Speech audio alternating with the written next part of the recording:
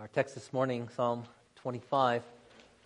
2 weeks ago, we considered, how can I know what God's will is for me? And today, we're going to consider a couple of the deeper issues or fears that concern us when we discuss finding God's will in our lives. As we look to the reading of His Word, though, if you please join me in prayer. Blessed are you, Holy God. In Jesus Christ, your light shines in the darkness, and the darkness cannot overcome it. Blessed are you, God of light. We ask then that you would shine in our lives through your word with the light of Christ, that we might give you praise through him who lives and reigns with you in the Holy Spirit, one God forever. Amen. Beginning in verse 4. Make me to know your ways, O Lord. Teach me your paths. Lead me in your truth and teach me, for you are the God of my salvation. For you I wait all the day long. Remember your mercy, O Lord, and your steadfast love, for they have been from of old. Remember not the sins of my youth or my transgressions. According to your steadfast love, remember me, for the sake of your goodness, O Lord. Good and upright is the Lord, therefore he instructs sinners in the way. He leads the humble in what is right and teaches the humble his way. All the paths of the Lord are steadfast love and faithfulness for those who keep his covenant and his testimonies. The word of the Lord. Please be seated.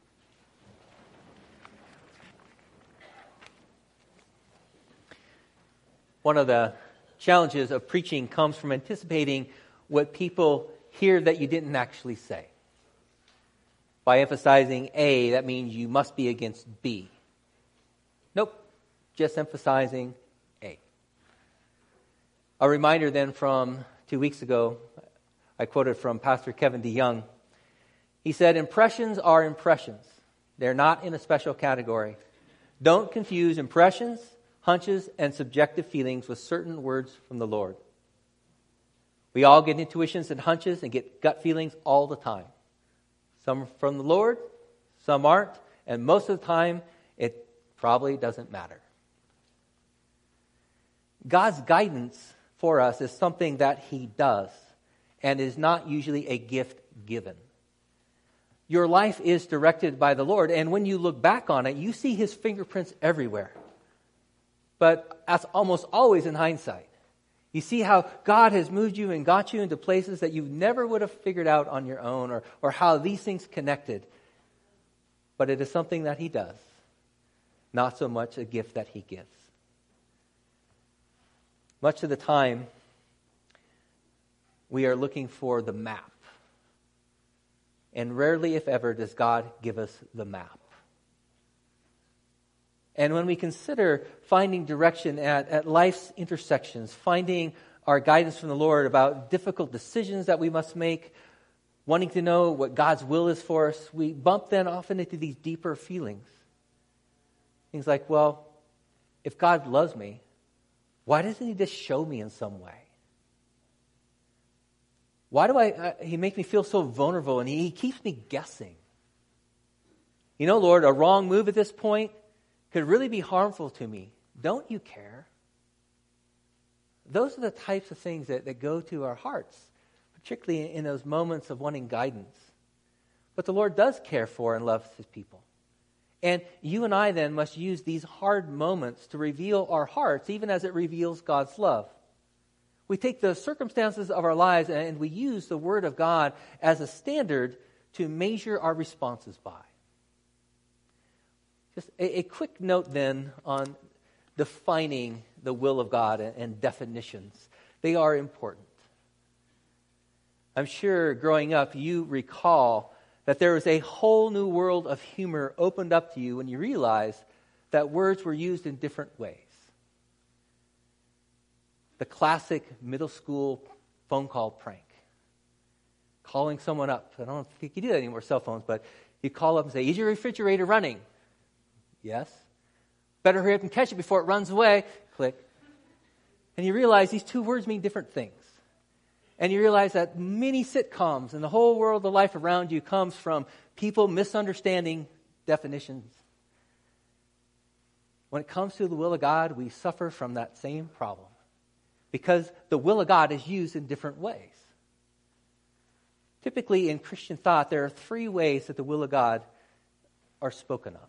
I mentioned this in the question in your bulletin, but the first one is God's will of decree. The decrees of God are his eternal purpose according to the counsel of his will, where he has foreordained whatsoever comes to pass. From Ephesians 1, that is God's plan, his mysterious will. All of that means that God's will happen. The second way that is often spoken of is God's will of desire, or sometimes referred to as his perceptive will, which means God wants us to do certain things, like the Ten Commandments. God wants us to love him and to love our neighbor, and it doesn't mean that will happen, because we don't. And the third way, sometimes is referred to as God's will of permission. God allows or permits certain things to happen. And this third one brings in all kinds of debates that we are not going to address this morning. But when Christians today speak of wanting to know what God's will is for their life, they usually mean something else, a new category. The will of God's direction, the will of God's guidance. And that is something relatively new. What college does God want me to go to? Who should I marry? What house should I buy? Questions like that. And I mean by relatively new, it will surprise you that this was not really preached on throughout church history in this way. Certainly God's will number one, God's will number two, yes, all the time mentioned. But not this fourth will of guidance. That's something relatively new. Of the many reasons, I think one of them simply sort of a bad theology of the Holy Spirit, that many have come to think of him as a force to be used to get something rather than a person to be known. The presence of God in us, directing us according to the ways of God, not the will of direction. But in this arena of guidance, this is where we can feel so much discomfort. And one of the things that we feel so much discomfort about is we wonder, does God really care for me? Am I special in some way? For decisions in life that we think are more critical, we want an immediate answer. And people will often try and seek some special type of revelation. I'm sure if you haven't done it, you've seen people sort of do the flip and point and look down for the word and hope that somehow that connects with whatever it is that you're doing. And we laugh about it because we've all probably have done that at some point. Until you get a really bad word. And you're like, oh, that's the wrong one. So you flip it again and 2 out of 3.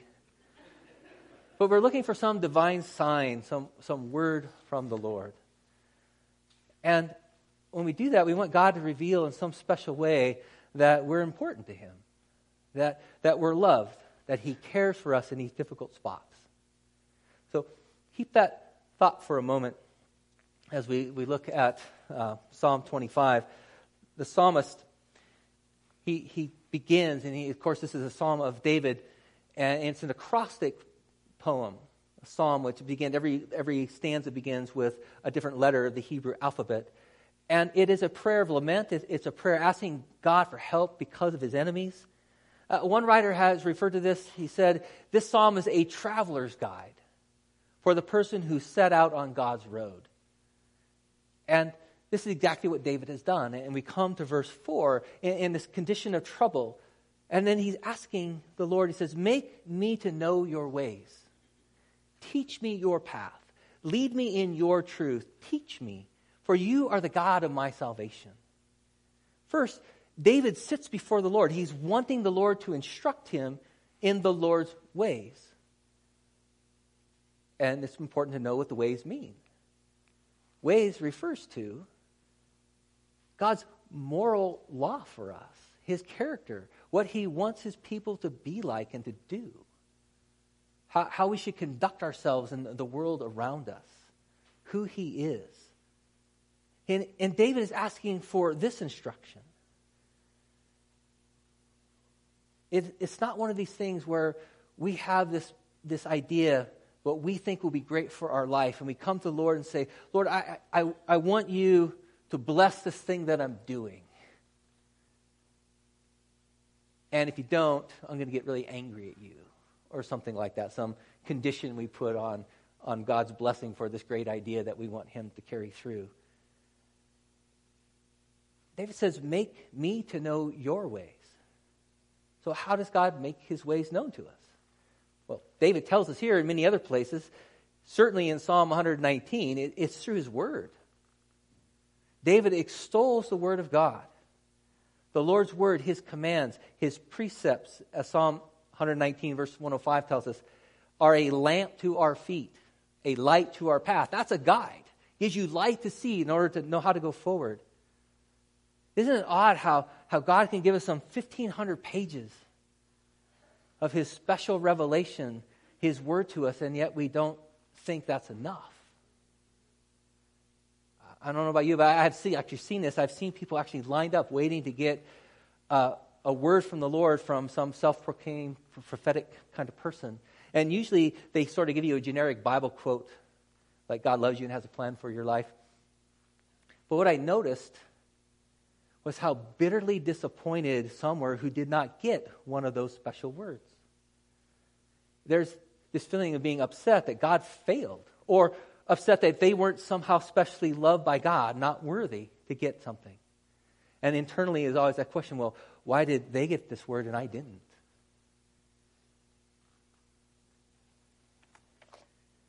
There's some nearly 1,500 pages of God's special word for you. And his Holy Spirit working by, with, and through the word is communicating that to you as you come to him, as you are seeking him. We use the means that God gives to us. And we also see David here waiting on the Lord. He says, for you I wait all day long. This has to be one of the hardest discomforts that we face when we want to know which way to turn. Lord, I have to make a decision by Friday. It's Thursday afternoon. Come on. It's in the waiting that so much of the sludge of our hearts are dredged up.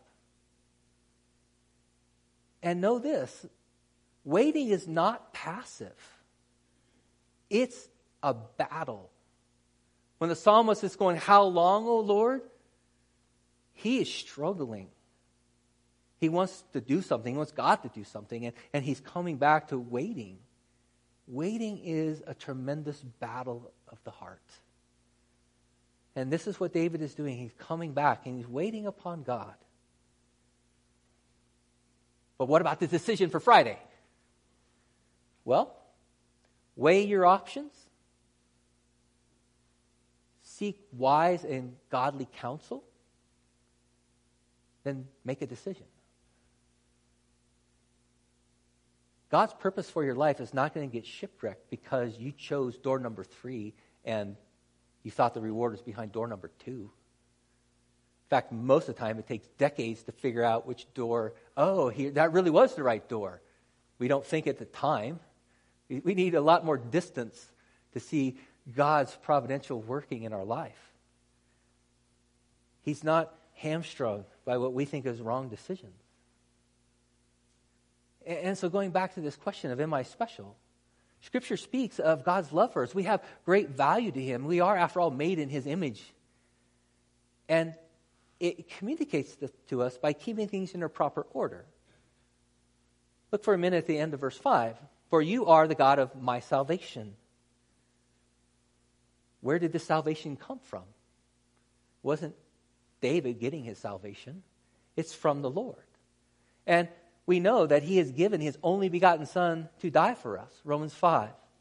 To take upon himself our sins, 2 Corinthians 5. To become a curse for us, Galatians 3. See, if you are to measure yourself by the value of what it costs to redeem you, then great is your value, because great is Christ. Does God love me? Does he care for me? Before feeling left out and snubbed, ponder the cross. And when you do, when those moments in our heart that come up and say, yeah, but what have you done for me lately? Seem silly and trite. When we think about what God has done for us ultimately. His love for us through his Son. Does God love me? Does God care for me? And another thing then that David looks to in verse 6. Remember your mercy, O Lord, your steadfast love, for they have been from of old. Remember not the sins of my youth or my transgressions. According to your steadfast love, remember me for the sake of your goodness, O Lord. So, one of these life hints for reading Scripture. Whenever God asks a question in Scripture, it's not because he doesn't know. It's for the benefit of the person he's asking. When David is saying to God, remember your mercy, it's not because God forgets. David, in worship, is calling upon himself and God's people to declare who God is. You are merciful, you are faithful, you are steadfast. David is reminding himself and the people of God of these truths. And the discomfort that we feel often at these junctures, it reveals our doubts. And here is a cure for that. In moments of discomfort and turmoil, it's good to confess the Lord's wonderful character. It tells us that though the sun may have momentarily gone behind a dark cloud, it is still bright, radiant, and glorious. And we together remind ourselves of that. When we question it, when we doubt it, our profession of the Lord's rightness is food for our souls. And we are to live then in light of God's steadfast love. In light of this, we do as David does. We recognize our sins, we confess them, we seek forgiveness. And when we allow God's word to form and to shape our desires, much of our own motives become more transparent to us. Hear that again. When we allow God's word to shape and mold our desires, we're not asking God to give us our desires, we're asking him to shape them. Our own motives become so much more transparent. We see what we're really asking. Our motives are always mixed. And when we're asking the Lord to direct those, we see what's underneath that does need confessed. We draw near to God. We come through the doors that he has opened to us through his Son. We come willingly, needing his cleansing. Not asking to get what you think you deserve. That should never come out of anyone's mouth. God, give me what I deserve. Rather, we are thanking him that he has given to Jesus what we deserved. And instead, we are the recipients of his faithfulness, his steadfast love, his mercy. And the next great concern then, that this discomfort of being in transition often communicates, besides am I special, is am I secure? Am I in a boat that's sinking, or is the Lord really keeping my life afloat? What does the psalmist declare? Verse 8. Good and upright is the Lord. Therefore, he instructs sinners in the way. He leads the humble in what is right, teaches the humble his way. All the paths of the Lord are steadfast love and faithfulness for those who keep his covenant and his testimonies. Now, that is a testimony of security. A good and upright God instructs sinners. He leads us. He teaches us, all in his love and faithfulness. That is security. But what about the last part of verse 10? For those who keep his covenant and his testimonies. Does that mean I can only expect security if I do everything right? Scripture operates from a covenant relationship. To walk with God means to be in right relationship with God, not perfection. It matters how you put the order of events, because God has done this. I can now respond empowered by the Holy Spirit by his grace. That's the biblical order. It's not, if I respond right, then God will bless me. No, the grace that saves is the grace that transforms, the grace that carries. Grace is always first. Being in right relationship with God, being in covenant with him. All the paths of the Lord are steadfast love and faithfulness for those who keep his covenant and his testimonies. Another way to think about this is like looking at a set of train tracks.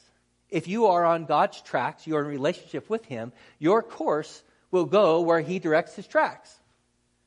Your life is set by the priority of God. He is first, He's middle, and He's the end. He's the whole way. And being in covenant with Him means that that's the course you are on. We've all seen, I'm sure, that cartoon image where the little cartoon train is going out and the person's sitting on it and they run out of tracks and they're sitting there going, putting the tracks down. They're trying to get around obstacles. We feel that way, like to a wall, boom, it all blows up. Oh, too bad for you. You made the wrong choice. That's not the biblical image. The Lord's not sitting there, tracks in hand, wondering what you're going to do next so He can redirect. We talk about His secret decretive will. He's already mapped that out. There's great comfort in that. The tracks are laid, and we are to be on them in relationship to Him. I appreciate St. Augustine, he's commenting on these verses. He said, the Lord will teach His ways, not to those who want to rush ahead as if they're more capable of directing their own course, but those who do not stiffen their necks or stubbornly kick when the mild yoke and light burden are placed on them. That's submission to God. Our security comes in from being united to Christ. He is in control, and not a thing is going to happen to us that's outside of His providential care. Now, I know that is not an explanation for why He lays the tracks of your life the way that He does.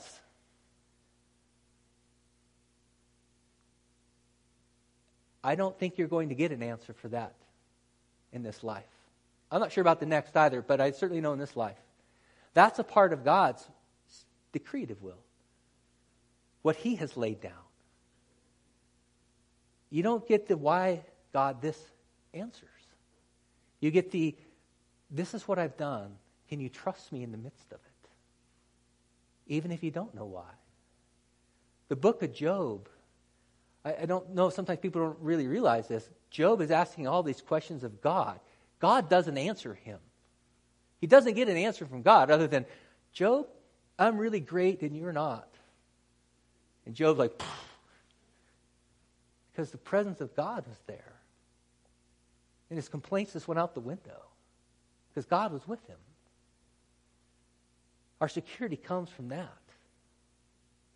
And yes, there are times when it does feel that we're on a roller coaster, where it seems like we're plummeting and our stomach is now somewhere up in our chest. And there are times you know it's coming and times you don't. Those are the hard parts. You know, when you're on that track and it's cha-ching, cha-ching, cha-ching, and you see the drop. And we sometimes live those drops. Impending divorce, terrible medical diagnosis, death, job restructurings that are going to cause your whole world to change. And you're just like, oh, it's coming. And then how far is it going to go down? Am I off the tracks? Your stomach is still going to come somewhere in your throat. God has not left you. You're on the tracks. How long will it be? I don't know. But you're secure in His hand. Nothing is going to happen to you that's outside of His will for you. And verse 9 reminds us, He said, He leads the humble in what is right and teaches the humble His way. The discomfort of sitting at these intersections reveals to us how hard it is to be humble. Because we want to assert our desires. We want our agendas. We want our answers. We want control. And these moments spotlight our utter dependence on the Lord, and it's humbling. These moments are given by the Lord to show us that we need Him at every turn, and then we need one another. We're dependent creatures. We need God, we need each other. And dependency should produce in us humility, and the pride of our hearts hate that. And God brings us into situations and says, you know what? You're dependent upon me. How does one get humble? In our submissive response to these very circumstances that the discomfort reveals our hearts in. That's where humility comes from. To be clear, the Bible doesn't talk much about guidance. I'll go to the mat with you on this one. Show me.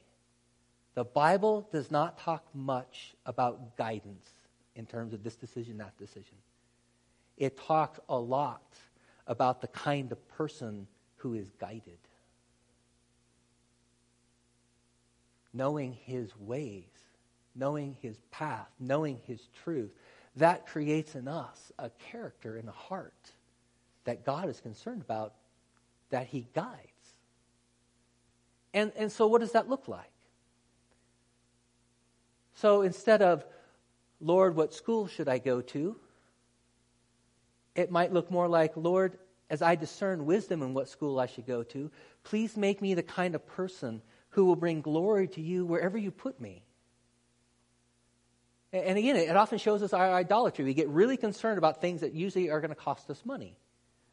Rather than, Lord, should I buy this house or do this thing or that? It's like, Lord, in the midst of this, please keep me from the love of money and greed. Give me a generous heart and one that's willing to sacrifice for your greater purposes and not mammon. That's a better prayer of direction, because it's asking God to direct you in his way. Psalm 25, David's asking the Lord for help. He's in the midst of that confessing his sin, and he's reminding himself of the Lord's faithfulness. And in the midst of this, in the Lord, no failure is final. The Lord is always working his redemptive will in us to the very end. That's not over.